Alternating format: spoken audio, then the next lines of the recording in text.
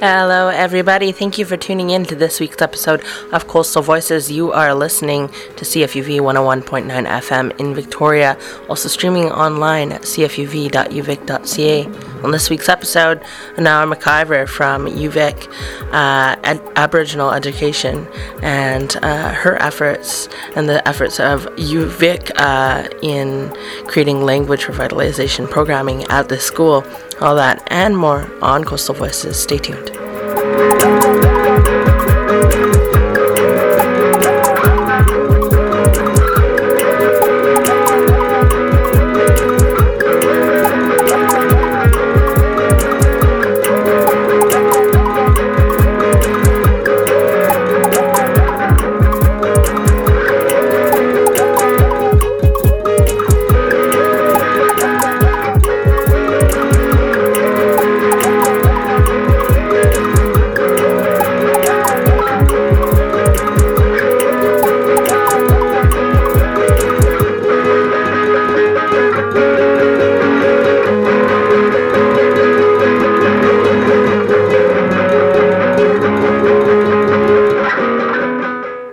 Hello and welcome to this week's episode of Coastal Voices. My name is Sacha Ouellet and I am hanging out with you for the hour. You're listening to CFUV 101.9 FM in Victoria, and this is a show on Indigenous current affairs. If you weren't aware and haven't tuned in before, you can find us on SoundCloud at CFUV SoundCloud under the Coastal Voices playlist section. Today, on this week's episode, I spoke to Dr.Onowa Mcivor, who is the Director of Indigenous Education at the University of Victoria and has been facilitating the language revitalization efforts at the university. Onawa came in to the studio yesterday and we recorded our interview and had wonderful conversations about the efforts at UVic in and surrounding language revitalization, the undergraduate program, the master's program, all of that. She was such a wonderful person to talk to, and I really hope you enjoy this interview today. Stay tuned.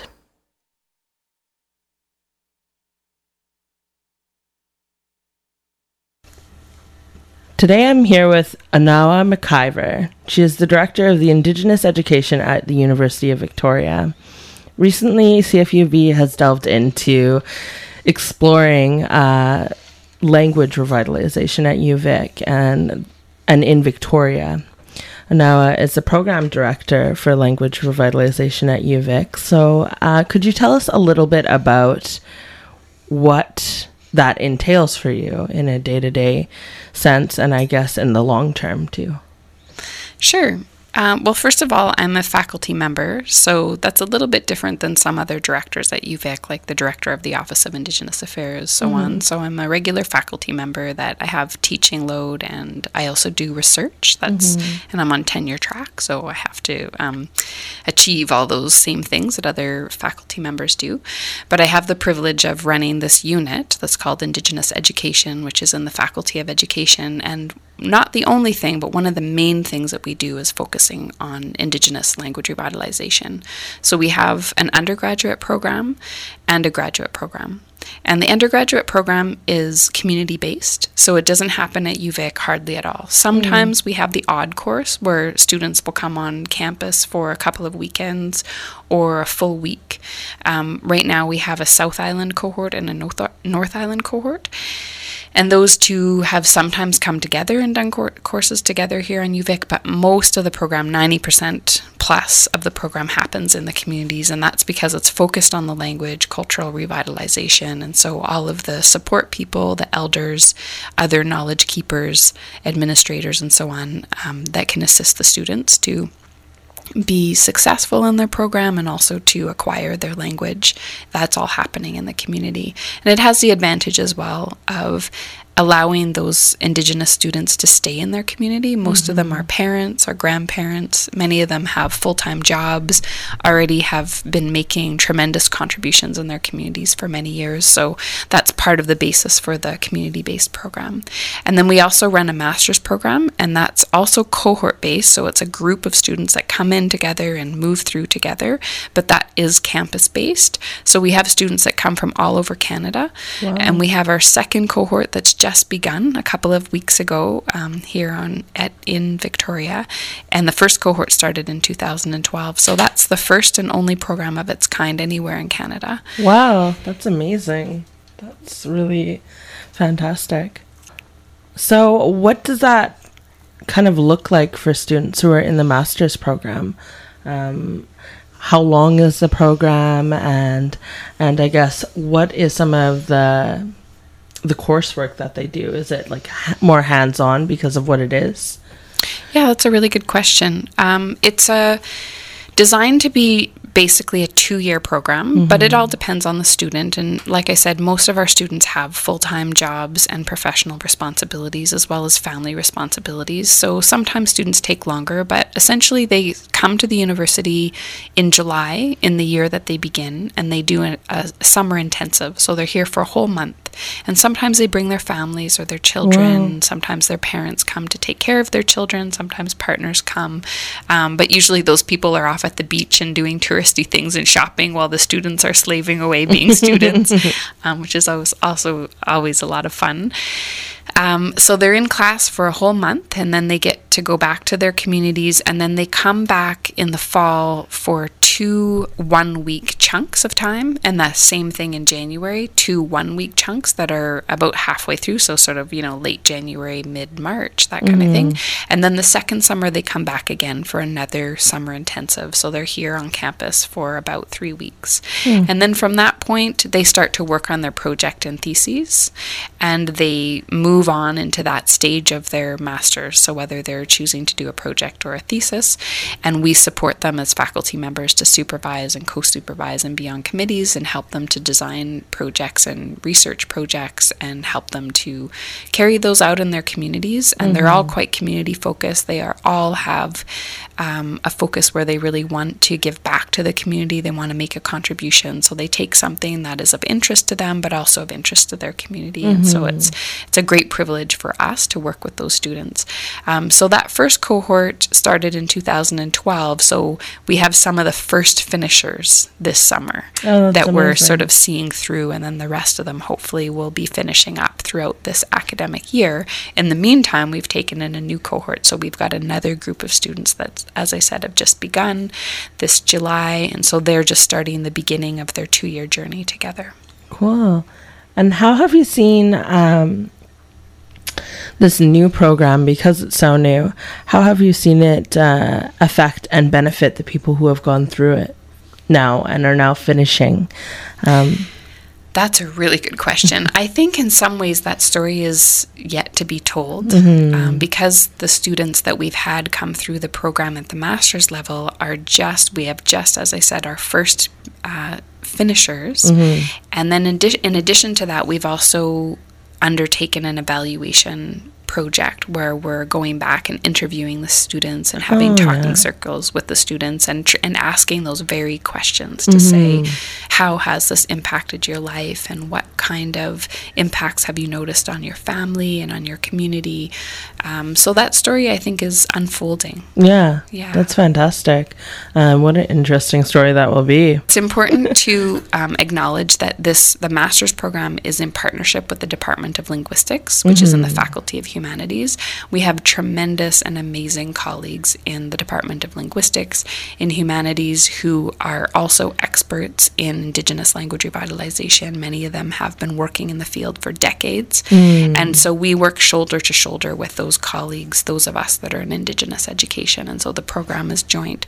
So the kind of coursework that they do is both Indigenous education. For instance, the courses that they're doing this summer starts with a course on Indigenous epistemology. So it's all about worldview and just getting really, really grounded in our philosophies. That's where it begins. But then they're complemented with a linguistics course after that with one of our tremendous faculty members from linguistics. And so it sort of goes like that throughout the whole program, where we complement each term generally with an Indigenous education course as well as a linguistics course. But all the courses have a focus on language revitalization. So are people who are going through this, are they starting to be able to speak their languages? Do they focus on their own personal, I guess, heritage in I guess, the final year? And are they finding themselves able to start to speak fluently in their languages? That's a really important distinction between the undergraduate program and the graduate program. So the graduate program is really focused on leadership in Indigenous language revitalization. So generally the folks that are coming into that program are either already leaders in their community in language revitalization, but just haven't taken the time out of their life or their career or what their community has needed from them to do higher training. And so they're really coming to the program to learn more about what's happening in the field of language revitalization. What are the kinds of ways that other communities and countries and nations taking up this challenge of revitalizing Indigenous languages, learning all different kinds of methods and strategies, political savvy and research as well about how can we further the whole discipline of Indigenous language revitalization. The undergraduate program has a much stronger focus on language learning. So this is a bachelor's level program. It's 4.5 years long. And the first 2 years of the program has a really strong focus on language learning. In the last half of the program, there has to be a stronger focus on teacher education, because we're very strongly regulated in the province of BC about teacher education. We have a provincial body that oversees that says you have to do this set of courses and this many credits and this many hours in these ways. So in order for them to become professionally certified as teachers, we have to comply with those regulations. So that program has as much language learning as possible to infiltrate and to really strengthen, because generally those students are coming into the program wanting to be language learners, or they may be latent speakers in that they spoke the language earlier in their life, but they're coming back to the language. But they want to be language teachers. That's what they want to do. And many of the communities that we work with actually have goals of creating immersion schools. That's their ultimate dream, is to have an immersion school. So they need not only professional teachers to teach in the school, but they need those teachers to be quite proficient in the language. Whereas a lot of the people in our master's program, not everybody, but a lot of them are speakers already and are language teachers already. They have bachelor's degrees and they're already teaching in their communities. That's fantastic. So people are coming at this program usually unable to speak the full language or fluently. Is it specific to each person and their cultural background when they come into the undergraduate program and they want to learn their language? Is that coursework specific to them?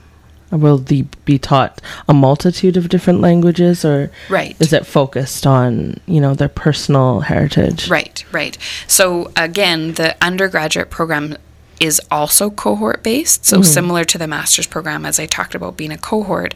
But what I mean in the master's program is that's a group of students that come together on campus from all over, from Haida Gwaii, from Mohawk Territory, from Northwest Territories, Northern BC, all over the place people come from. In the undergraduate program, those are community partnerships. So when I say cohort for the undergraduate program, all of those students are either from the same language group or similar language groups. So there could be some dialect variation if there's neighboring communities that are partnering in order to get enough students together to do a program. So there is sometimes some variation, and they do sometimes need additional resources to have elders and knowledge keepers from different communities to come together to support the students, to make sure that everybody's dialect is being represented and supported. But those programs have to be quite focused on one language group, because they're moving through together, they're learning the language together, and then they're learning the theory about becoming a teacher, so that they can become teachers in their community. And what was the language group that just went through this program?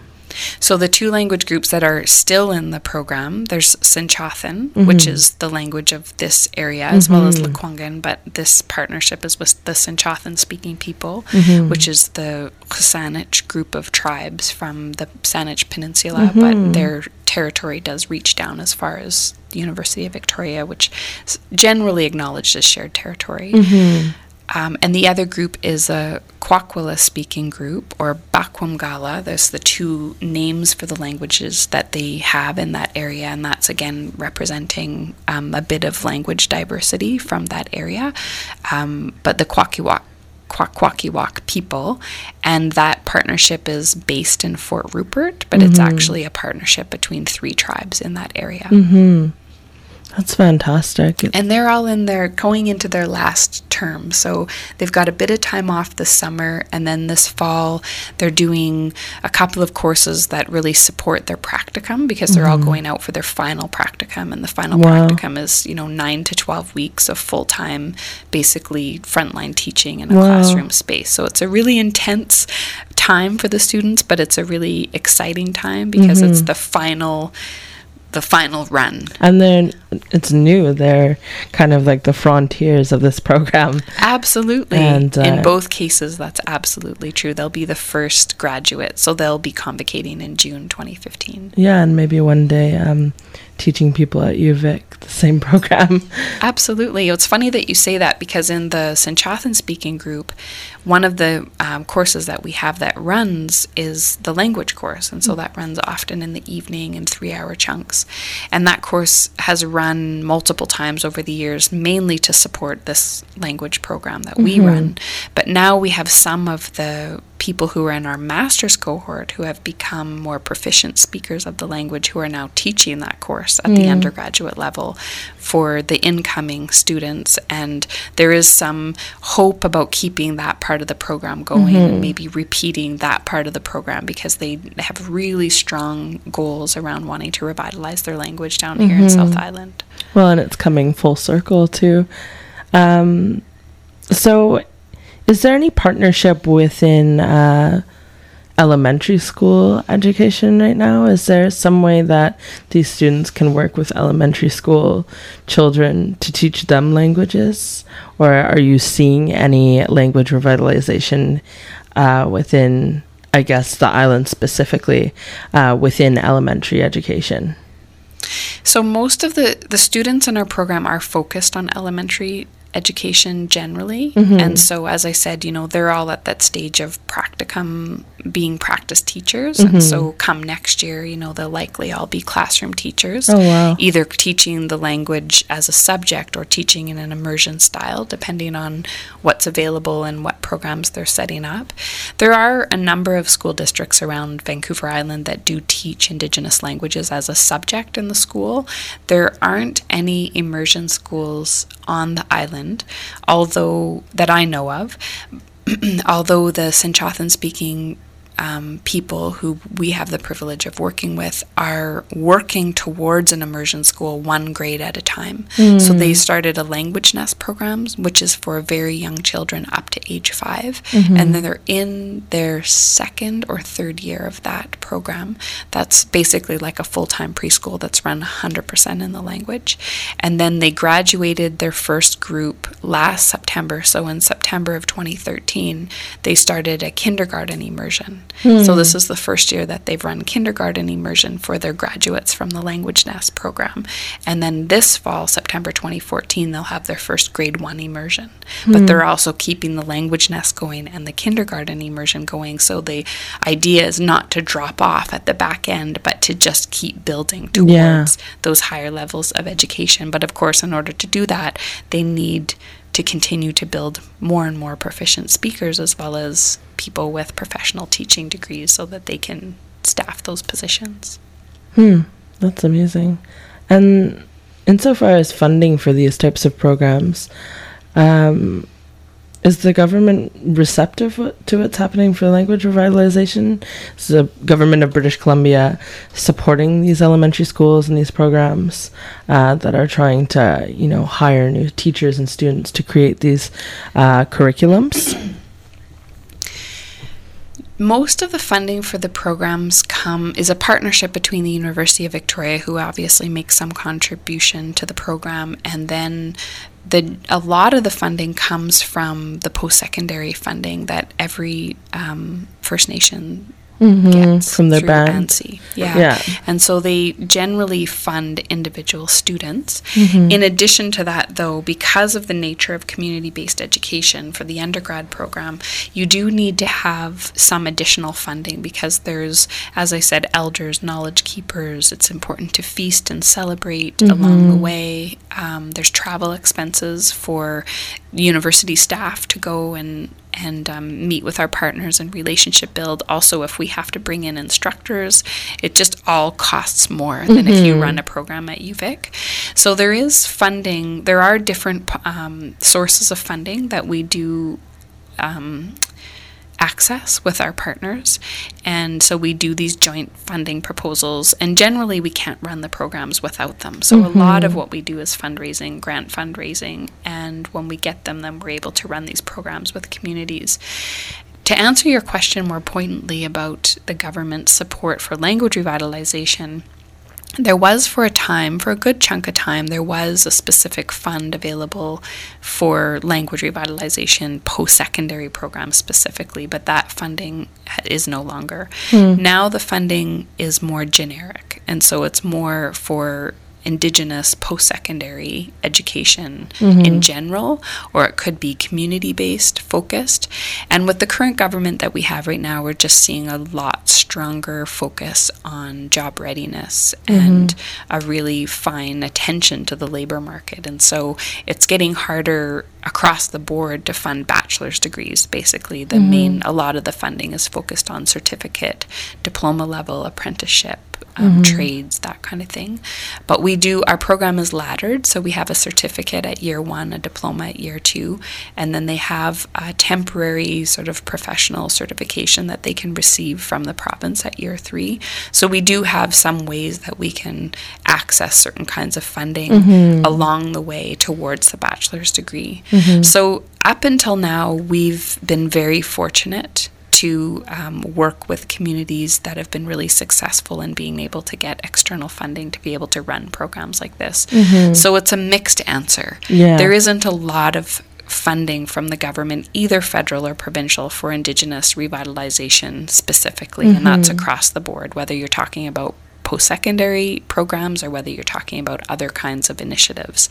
I think, you would hear that same sentiment if you spoke with other people that work in the field. But there is some funding for post-secondary education, and so that's the way we just try to access that, to use that towards the goals for language revitalization. Well, it's great that people are able to access funding through their bands, and I know that that's invaluable to a lot of people in my life who are Indigenous, to be able to go through school in that way, because coming from smaller communities, the money is not always there. And it takes a tremendous commitment, in fact, on the part of the First Nation, because there's always competing priorities for that funding, right? There's always going to be more people applying for that funding than they can fund, than they can support. And so it's a commitment that First Nations have made across the province to say, we are going to put the bulk of our funding towards this program for this number of years because this is a priority for our community. That's fantastic. Recently I went to the Royal British Columbia Museum for their Outer Living Languages exhibit, which is, as you know, another language revitalization effort in conjunction with the First Peoples Cultural Council. Has UVic worked with RBC in that effort, or is there kind of some connections there?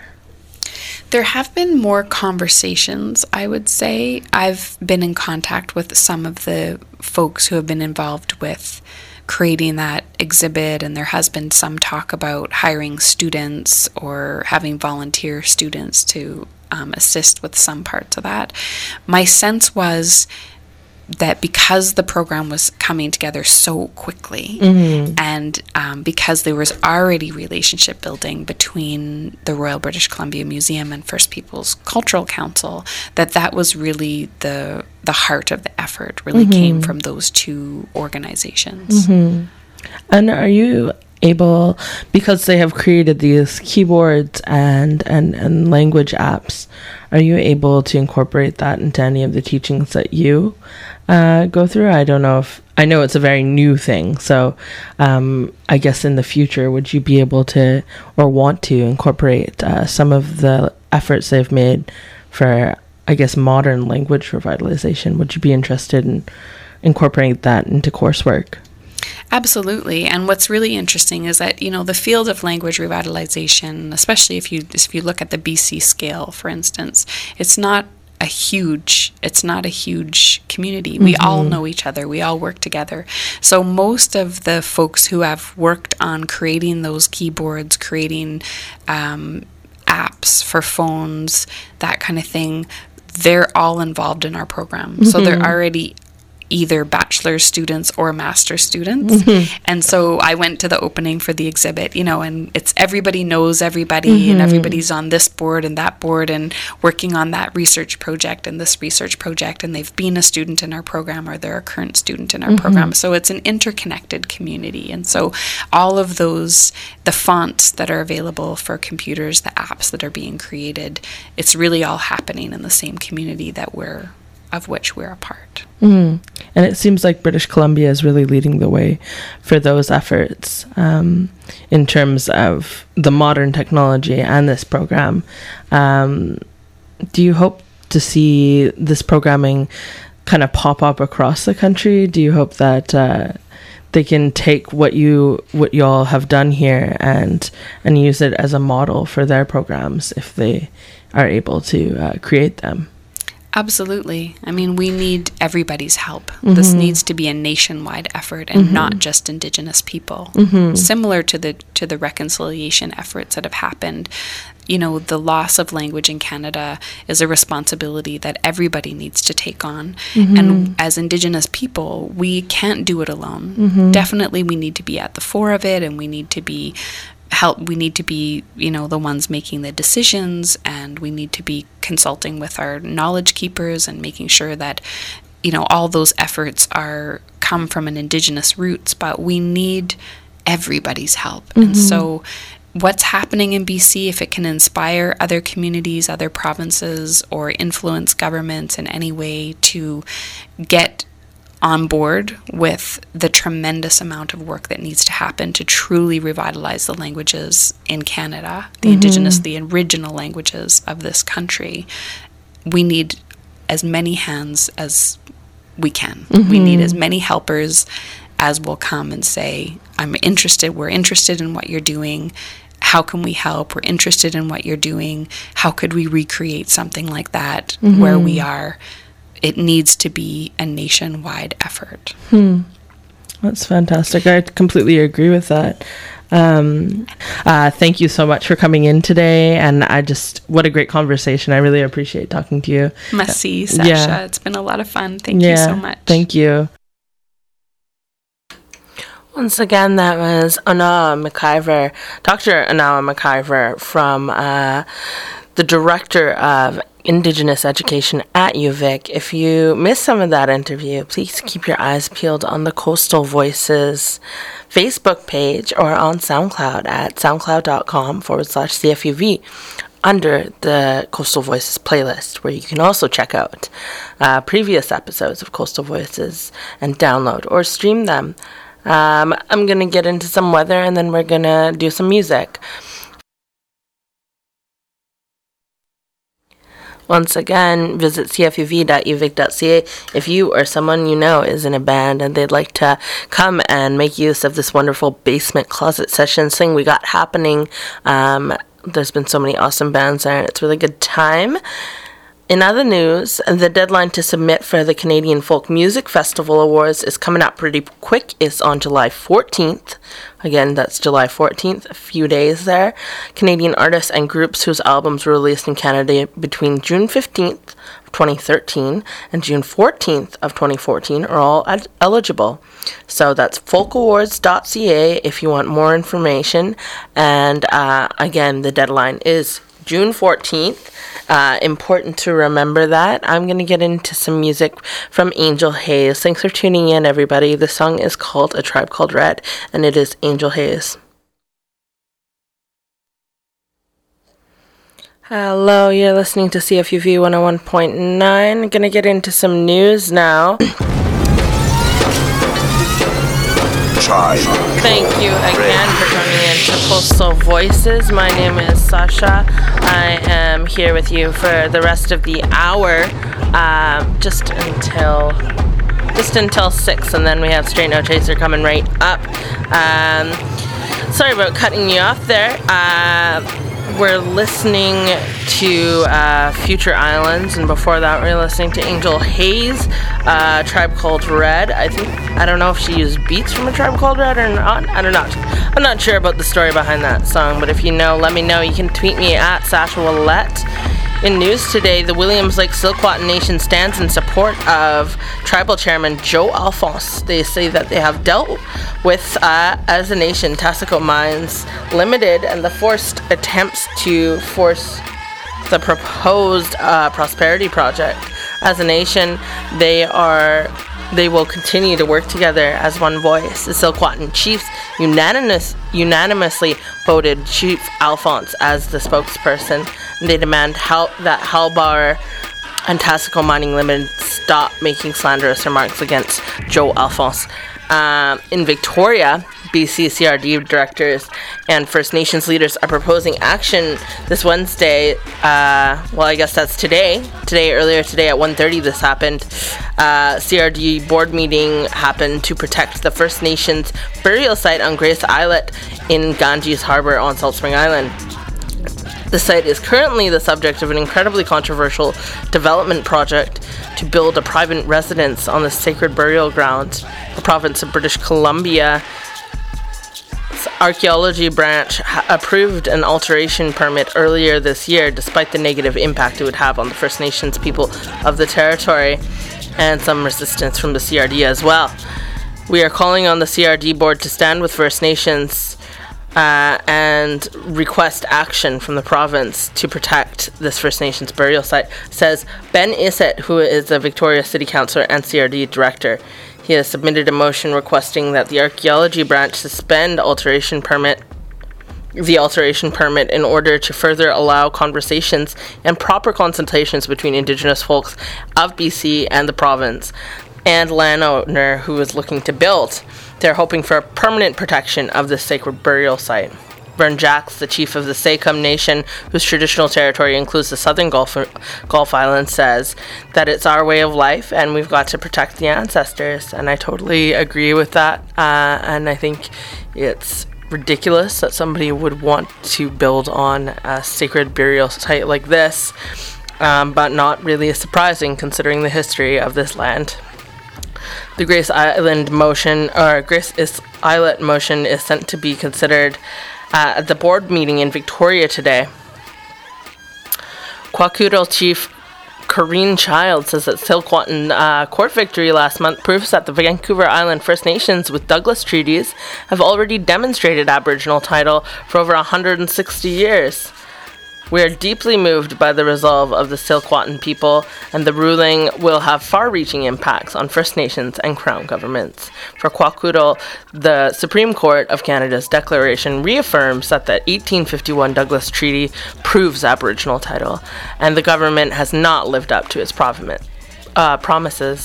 says Chief Corrine Child.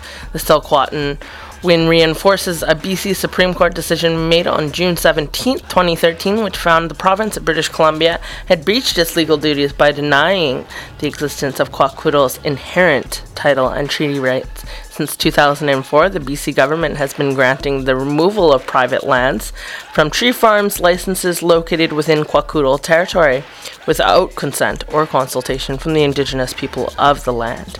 The Kwakiutl people believe that the Crown governments and industry will have to meaningfully engage on a deeper level with respect to Aboriginal title and treaty when making decisions conducting business on First Nations territory.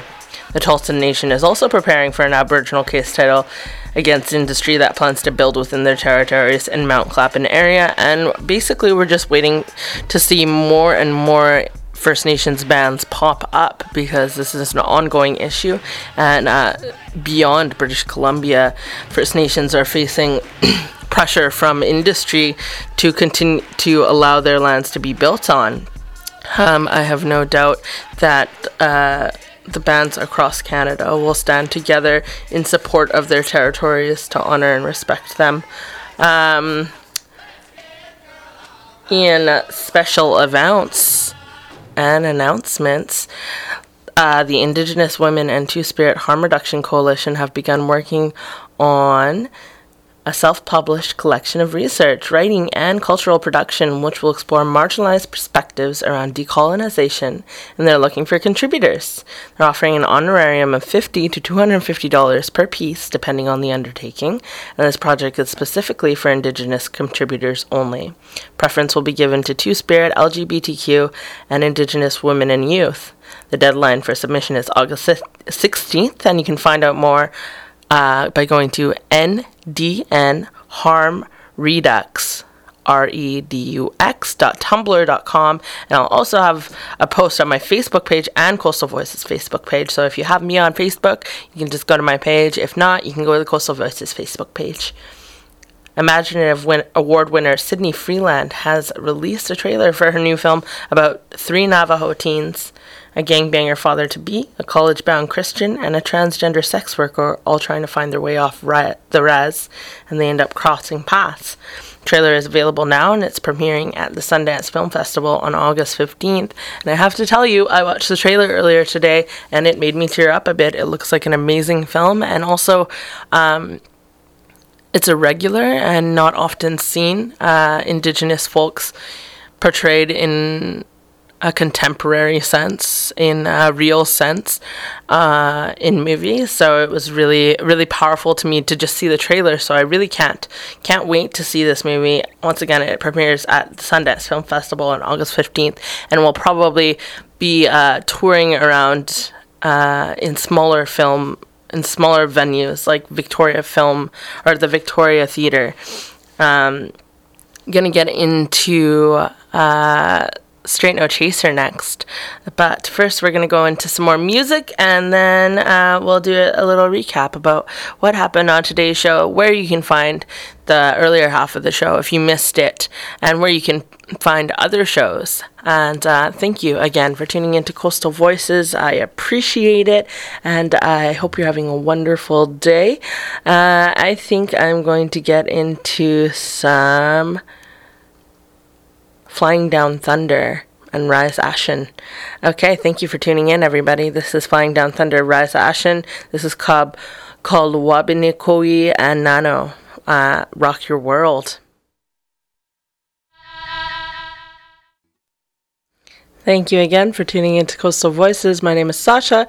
You are listening to CFUV 101.9. Follow us on Twitter at CFUV or at CFUV DJ to find out what the people in the DJ booth are tweeting about, what they're playing, and any events or ticket giveaways we might have. Up next, again, is Straight No Chaser, everybody's favorite jazz program. And stay tuned. I'm going to leave you with some more tunes. Have a great day, everybody. And once again, thank you for tuning in to CFUV. And if you just want to know what that song just was, it was Rise Ashen. And I'm really into it. I'm really feeling that. It's Flying Down Thunder and Rise Ashen. It's from the album Northwind. Check that out online or in your local record shop. Thanks again for tuning in. I'm signing off. Find me on SoundCloud, Facebook, and Twitter at Sacha Ouellet. On Facebook, Coastal Voices is a Facebook group, not a page. Just remember that. And on SoundCloud under CFUV. So thank you again for tuning in, and I'll see y'all next week.